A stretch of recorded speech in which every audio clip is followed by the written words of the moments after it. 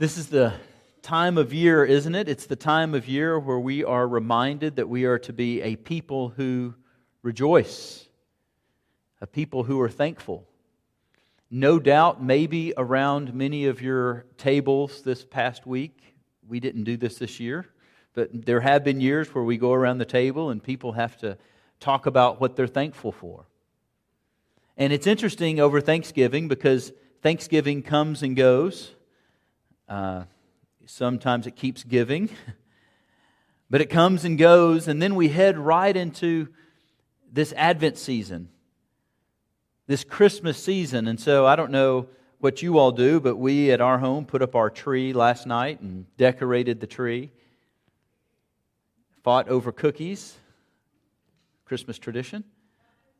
Muffins, Casey made muffins, that's right. And then we come in and magically all these decorations are up. It was kind of awesome walking in this morning, and I was the first one here and could tell that things had changed since I was here on Wednesday. It's awesome. This time of year we typically take a break from our sermon series, and so we'll resume James in January. Next week we'll begin some Christmas messages. But I wanted to start this morning to have a sermon about rejoicing and have a sermon about giving thanks. And the reason that I think this is important for us is because I am aware that there are many of you who are not in the Thanksgiving mood. I'm very aware that for some of you, the nostalgia that comes with Thanksgiving or Christmas is overwhelmed by the reality of the circumstances that you're in. For some of you, Thanksgiving was hard, and you're looking down the line to a Christmas that might be hard. There are those among us who have cancer, who aren't feeling well. There are those among us who have had surgeries or need surgeries or are healing from surgeries. There are relational struggles. There are some relational struggles in and among us that are so hard that it's just pulling the heartstrings of our folks. Some of you have some financial issues, some work issues that are just clouding your view of what this time of year is really all about. And for some of you, if you were really honest, what you would tell me is that it's kind of hard to be thankful this year. Last week, we have, if you don't know, this is an advertisement for this. It's a wonderful time. At 9 o'clock in the mornings in the library down the hall, a group of us meet and we pray every Sunday morning. And last week in particular, it was just a special time of prayer. And during that time of prayer, there was one man that was praying, and he was praying through some hard things, and as he was praying, he quoted these verses. He was praying that I rejoice in the Lord greatly. Not that I speak from want, for I have learned to be content from whatever circumstances I am in. And he was praying through some hard times in the very midst of some difficulties, and as soon as we got done praying, I ran down to my study and began to write out an outline for this sermon because I thought it was so important. Look at verse 4. Let's go backwards a little bit in Philippians chapter 4, verse 4. Rejoice in the Lord when? Always. And just in case you didn't get it, rejoice in the Lord always. And again, I will say, rejoice. And you may be asking Paul, even in the hard times, even when life is difficult?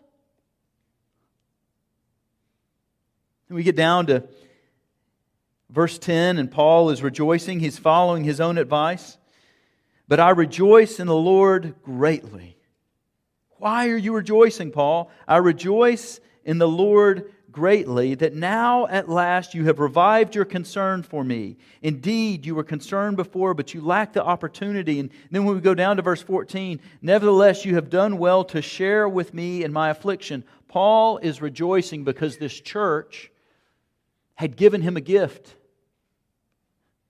In the midst of his affliction, in the midst of his imprisonment, in the midst of this very difficult time, this church had given him this gift. And we see again in verse 18, but I have received everything in full and have an abundance. I am amply supplied, having received from Epaphroditus what you have sent, a fragrant aroma, an acceptable sacrifice, well-pleasing to God. And if you know the book of Philippians, you know what has happened. Paul is imprisoned, he is in need, and this church at Philippi has come through with a monetary gift, and they sent it through their brother, Epaphroditus. So not only did this church send a financial gift, but they sent a man to go and to minister to Paul. And Paul is saying, I am rejoicing. And you may say, well, of course you are, Paul. You just got a lot of money and a guy to take care of you. Of course you're rejoicing. Some of you were able to come to the men's chili contest that Paul's wife Jessie won. Oh, they're not even in here. But that's the truth. Great chili. Who knew sweet potatoes and chili? But one of the things that happened when we were there after we, got done judging the chilies and all that is that we sat down and Jared led us just through this really great time. He asked us 2 questions, and one of the questions that he asked us was something along the line of, hey, is anybody willing to share about how maybe God is at work in your life? And this really interesting thing started happening that's not uncommon. As guys started sharing around the room, one of the things that was happening is that we were sharing, and rightfully so, I want you to hear me clear, rightfully so. The guys in the room were sharing about these times where God had really shown up in their lives. And that really what was going on when you step back and looked at it was that we were sharing about answered prayer. And we were so thankful to God. And really what we were thankful to God for is that He had answered prayer in the way that we wanted Him to answer our prayer. And it was so good. I'm so thankful for our elders. One of our elders spoke up and challenged us very sweetly and kindly and very wisely. He leaned in and taught us, this is great. And God is good even when our prayers aren't answered the way we want them answered. Do you believe that this morning? That God is good. God is good, and we need to rejoice in the reality that God is good even when life is hard. Even when we struggle. And one of the things that this elder shared, and I was not telling him that I was doing this morning, and I'm keeping his name anonymous, but those of you who are there know, and some of you this will be the dead giveaway, is that years ago, way before I was here, this elder was facing losing his son who was in the hospital. And I've heard the testimony so many times. I've heard you all share the testimony of the years where this couple let you all into the struggle and were praising God even in the midst of this difficulty.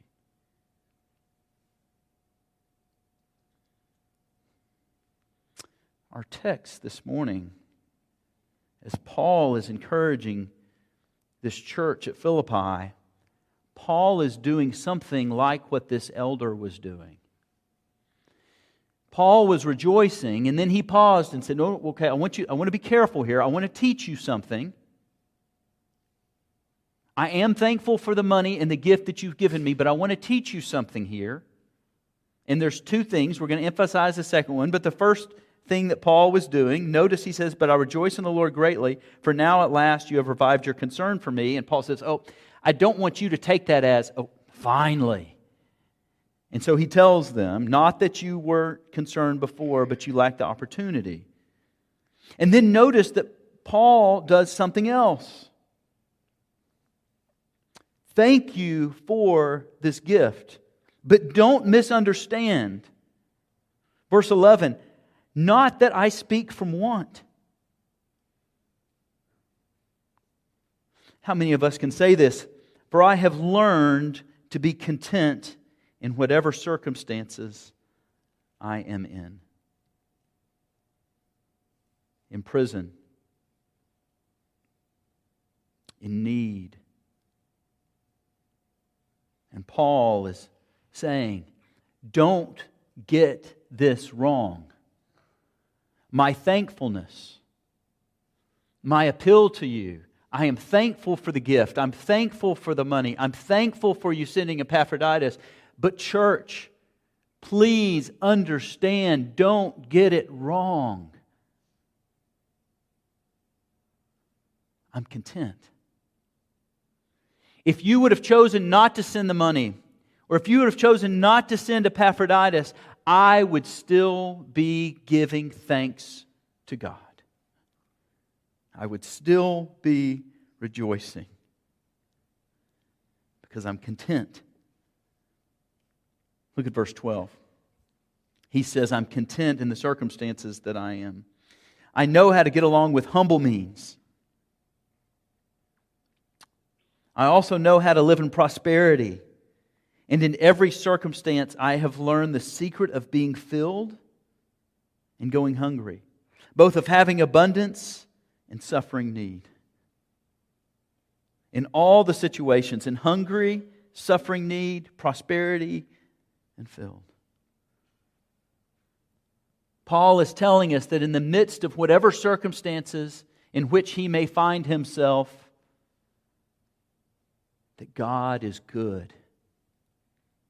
And God is at work. And that He wants to rejoice. Do you believe this? Do we believe this? Do you experience this? Some of you this morning may even be talking in your head to me saying, wait a minute, Lewis, this is too difficult. You just don't understand. It's hard.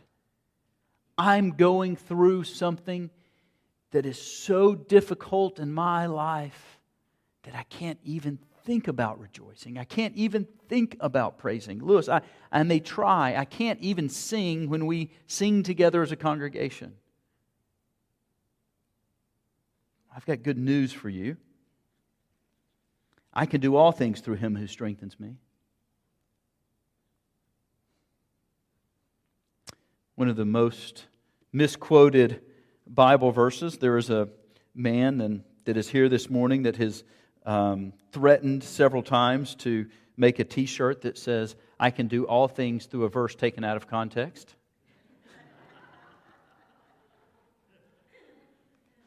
This verse is taken out of context. It's misquoted. I've misquoted it several times in my life, unfortunately, and it's twisted a lot. When you've heard me say that I played football in high school on a team that was terrible, and back then we would have chaplains, pastors, youth pastors come in and give halftime speeches, and the two verses that they would give to us was the verses about David and Goliath. I've shared that with you, but this was the other one. You can do all things. Even you can win a football game. Because of Christ who strengthens you.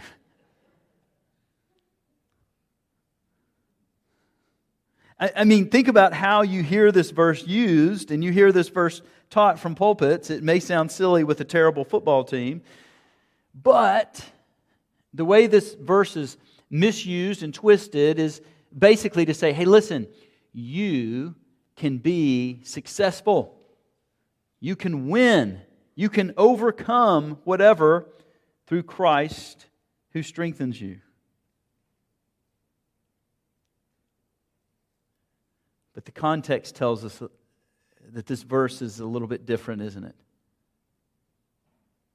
The context tells us that what Paul is saying with this verse is that you can do all things. you can be content in all circumstances because it's Christ that is strengthening you. That's the context. That's what this verse means. And hear me straight. I don't want you to hear me wrong this morning. Is God able to heal Betsy from cancer? Yes. Is God able to heal Hannah's foot? Yes. Is God able to mend relationships that have been torn apart? Yes. Should we pray for those things? Yes. Should we rejoice when He does it? Yes. And how should we react if He doesn't? We still rejoice. God's still good. Paul is teaching us this valuable lesson. The joy of contentment. The joy of contentment. Paul had much to be discontent over. Paul was in prison. We know his life was filled with being shipwrecked, from being persecuted, from his friends abandoning him. And as he's writing this, he's in prison.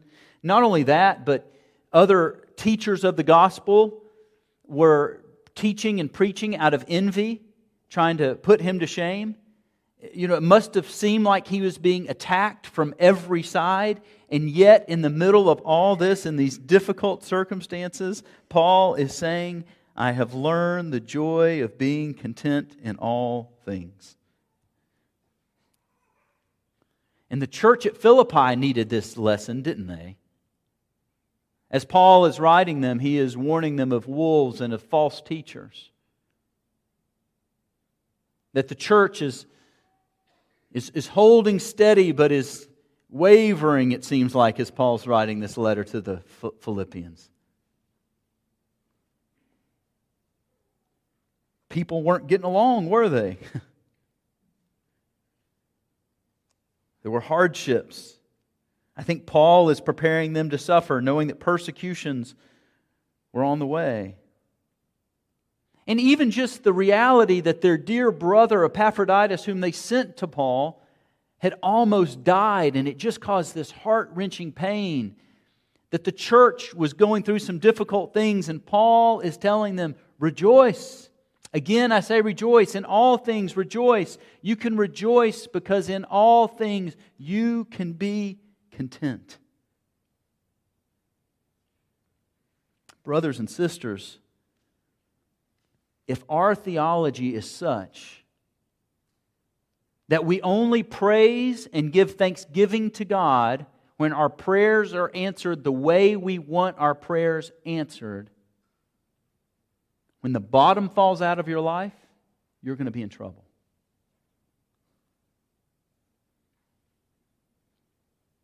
When your prayers aren't answered, you're going to be in despair.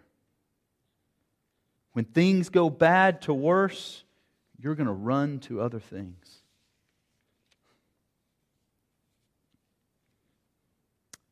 Can we look to Christ? Can we rejoice? Can we believe that He's good? Can we be content? Can we trust Him? And my hope this morning, that as you hear this and as you hear these words from Paul, that in all circumstances you can be content, my prayer is that you want to know how.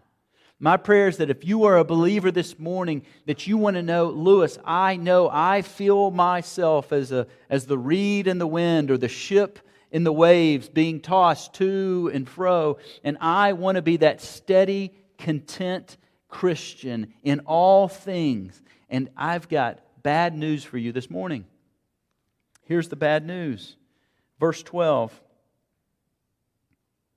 I have learned the what? Secret. It's a secret. Now here's the good news. For $99.99, you can come tonight and we'll start learning. Just kidding. That's not what we're doing here. But isn't it interesting that Paul says, I've learned the secret of being content. Now this word content, this was taken from Stoic philosophy. And it means to be detached, to be self-sufficient, to be unaffected. Just kind of going through life with your head up, nose up, unaffected by what goes around. Is that what Paul is urging this church to do? No. That's not what Paul was saying. Paul is talking about contentment in a different sort of way. Because look at verse 13 again, and this is where the secret gets unleashed. The secret to being content is that you can do all things through Him, dependent upon Him, Jesus, who does what? He strengthens me. He strengthens you. The key to contentment is to look to Christ. And Paul has said this all throughout this book. Turn with me over to chapter 1 of this book and listen to these verses, starting in verse 21. You know these verses. I want you to think about Paul's view of Christ and how this leads to contentment. You can hear it just dripping off these pages. For me to live is Christ, and to die is gain. But if I am to live on in the flesh, this will mean fruitful labor for me, and I don't know which to choose. But I'm hard-pressed from both directions, having the desire to depart and be with Christ, for that is very much better. Somebody who can pray that way, somebody who sees Christ in that way, is content. Because what are you going to do to Paul? I heard one pastor talk about how frustrating it must have been to have been the guard in charge of torturing Paul. You beat him. To live is Christ. We're going to kill you. To die is gain. To have that vision of Christ so that He can say, I can be content because to live is Christ. It's not about the circumstances of this life. And to die is gain. The vision that Paul has of the greatness of Christ eclipses everything this world has to offer, both good and bad. The prism, the grid that Paul looks through, the way that he looks at the world is through the lens of the sovereignty of the Lord and Savior, Jesus Christ, that He is in control and that He reigns and that He is active and that He is beautiful. So that whether it's cancer or loss or heartache, that Christ is at work and that God has a plan and a purpose and a work. Look at verse 29. For to you it has been granted for Christ's sake not only to believe, but also to suffer for His sake. Paul's not done. In chapter 3 just comes some amazing verses, and I'm going to try not to just hover over this too long, but starting in verse 7.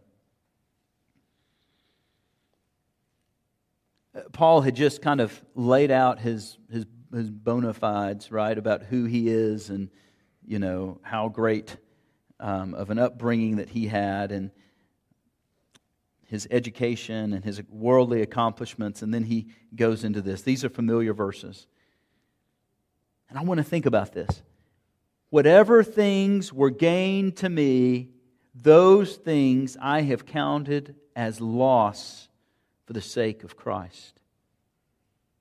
More than that, I count all things to be loss in view of the surpassing value of knowing Christ Jesus my Lord, for whom I have suffered the loss of all things and count them but rubbish, so that I may gain Christ. Paul's relationship with Christ, when he sees Christ, when he looks to Christ, the beauty of Christ, the union with Christ, his fellowship with Christ, is so real and so valuable to him that it detaches him from everything else in this world, whether good or bad. It doesn't mean he doesn't feel those emotions. It doesn't mean he doesn't thank God for the gifts that are given to him. It doesn't mean that he doesn't pray to just go ahead and die when things get difficult. But what it means is whatever God chooses, whatever circumstance, he can look to Christ and he can hand it over to him.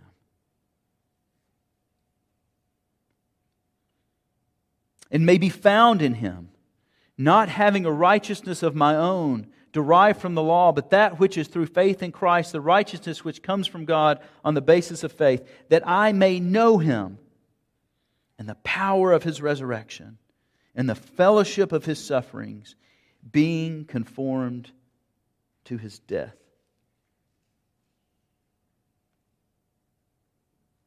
What a view of Christ! That in the midst of affliction and persecution and suffering, that Paul is saying that I may know Him more because of my suffering.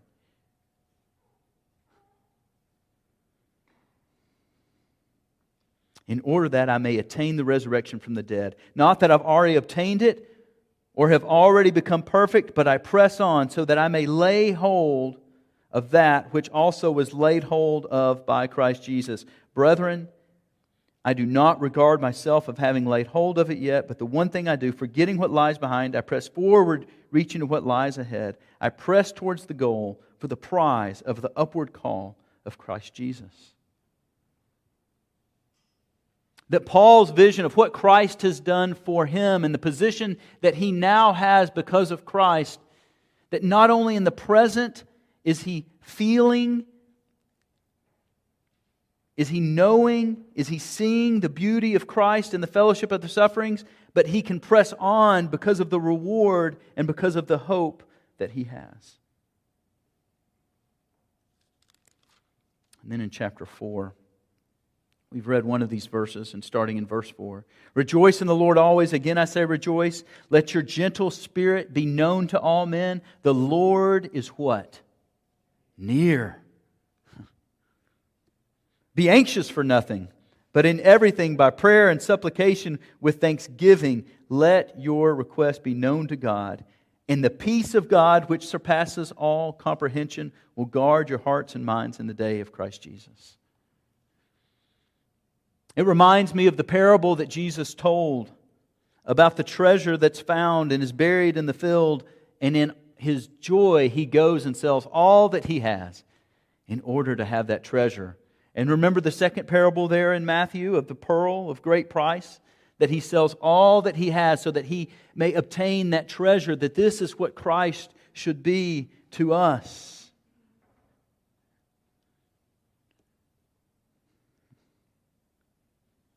And one of the things that I'm reminded of this holiday season is how bad that I hate Alzheimer's disease or Alzheimer's disease. I hate it.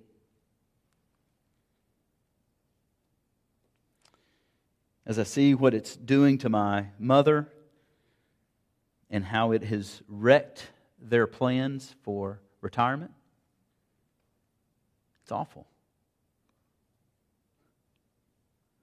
But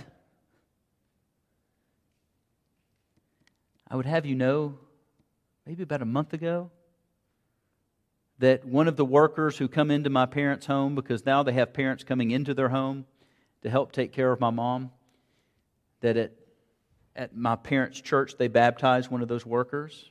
Because here's the reality, is that if you're coming into my parents' home to help take care of my mother, you're going to hear the gospel. It's not the first. Probably, Lord willing, won't be the last.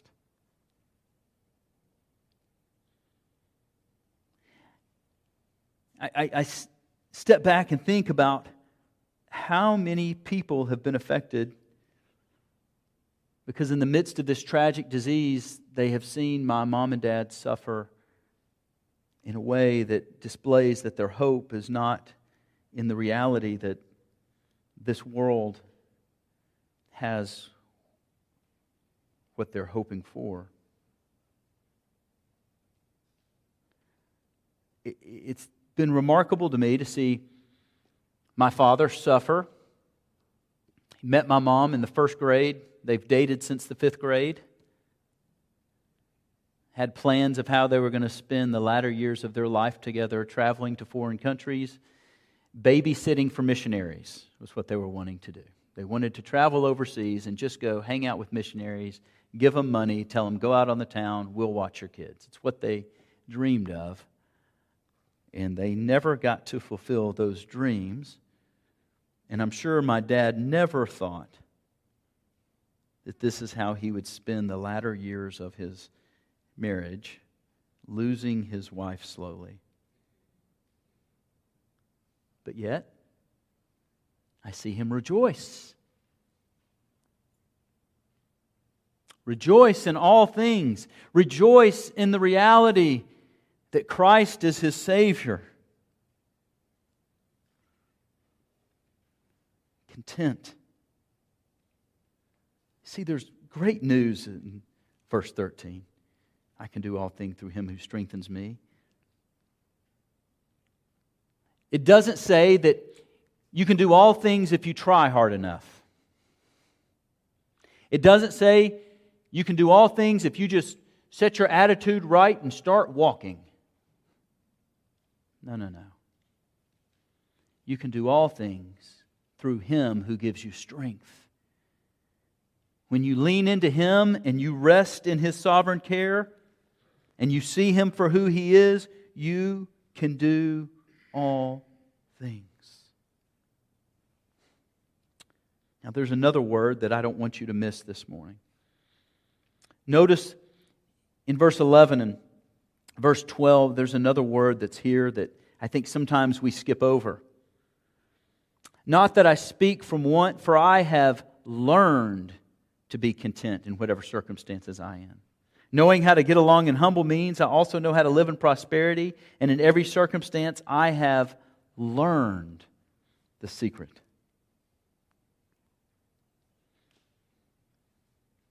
How do you learn? How do you learn this? Today, how can I point you to how this is learned? And I think one of the ways this is learned is by on-the-job training. I think this is kind of what Paul is saying, that in the midst of everything that he's gone through, everything that he's been through, he has learned. He hasn't been abandoned. Christ hasn't left him. In the midst of the hard times, in the midst of the difficulties, what he has found is that what he has come to know, rather whom he has come to know, is faithful. He's there. So as he goes and navigates through these circumstances, he learns about the faithfulness of God, the trustworthiness of God, the joy in the midst of pain, the joy in the midst of heartache, that Christ brings peace and comfort and purpose. Obviously, we learn through this Word. When we open up this Word and we see in these pages of who this God is and who His Son is and the power of His Spirit, the power of the Holy Spirit which indwells us, we learn something great, not about ourselves, but about the God of whom we serve. What shall we say of these things? If God is for us, who's against us? He who did not spare His own Son, but delivered Him over for us all, how will He not also with Him freely give us all things? Who will bring a charge against God's elect? God is the one who justified. Who's the one who condemns? Jesus Christ is He who died. Rather, yes, He who was raised, who's at the right hand of God. Who will separate us from the love of Christ? Will tribulation, distress, persecution, famine, nakedness, peril, or sword? Just as it is written, for your sake we are being put to death all day long. We are considered as sheep to be slaughtered. But here's what Paul has learned. But in all these things, we overwhelmingly conquer through Him who loved us.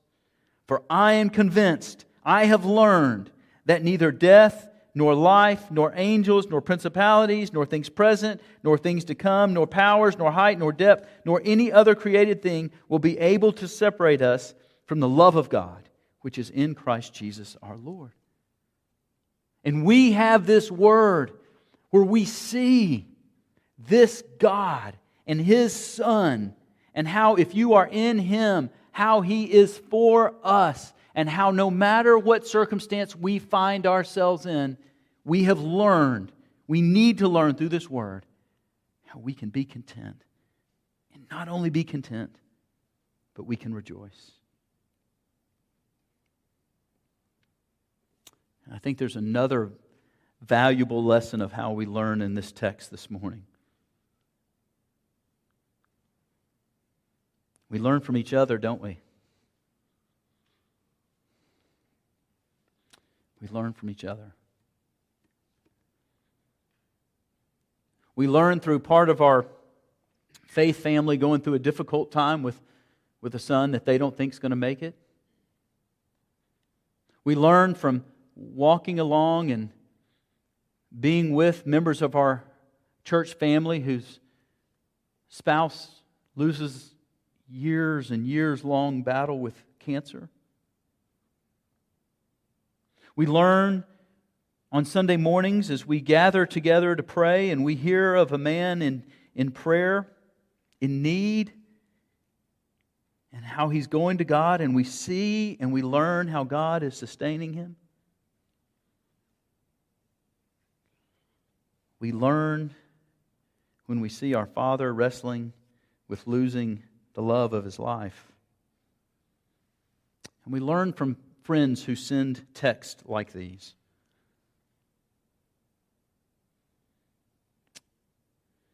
Ann Voskamp just shocked my heart into faith. I send it to you in hope that it helps you.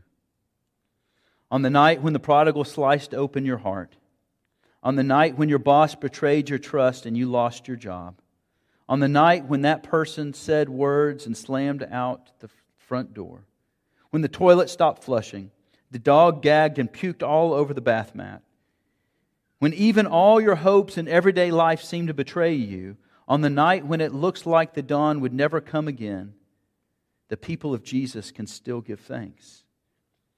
Because when Jesus had to fight through the dark, staring right into the most impossible situation of the cross, abandoned by His circle of friends who betrayed Him, what does Jesus do?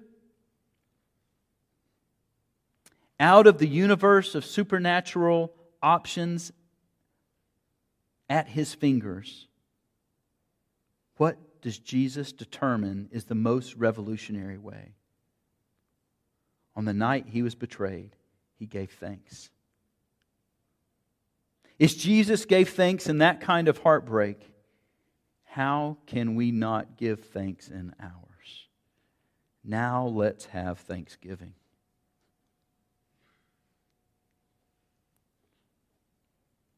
Can we learn from each other?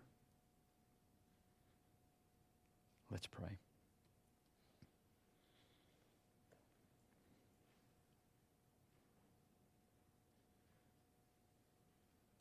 God, would You do it?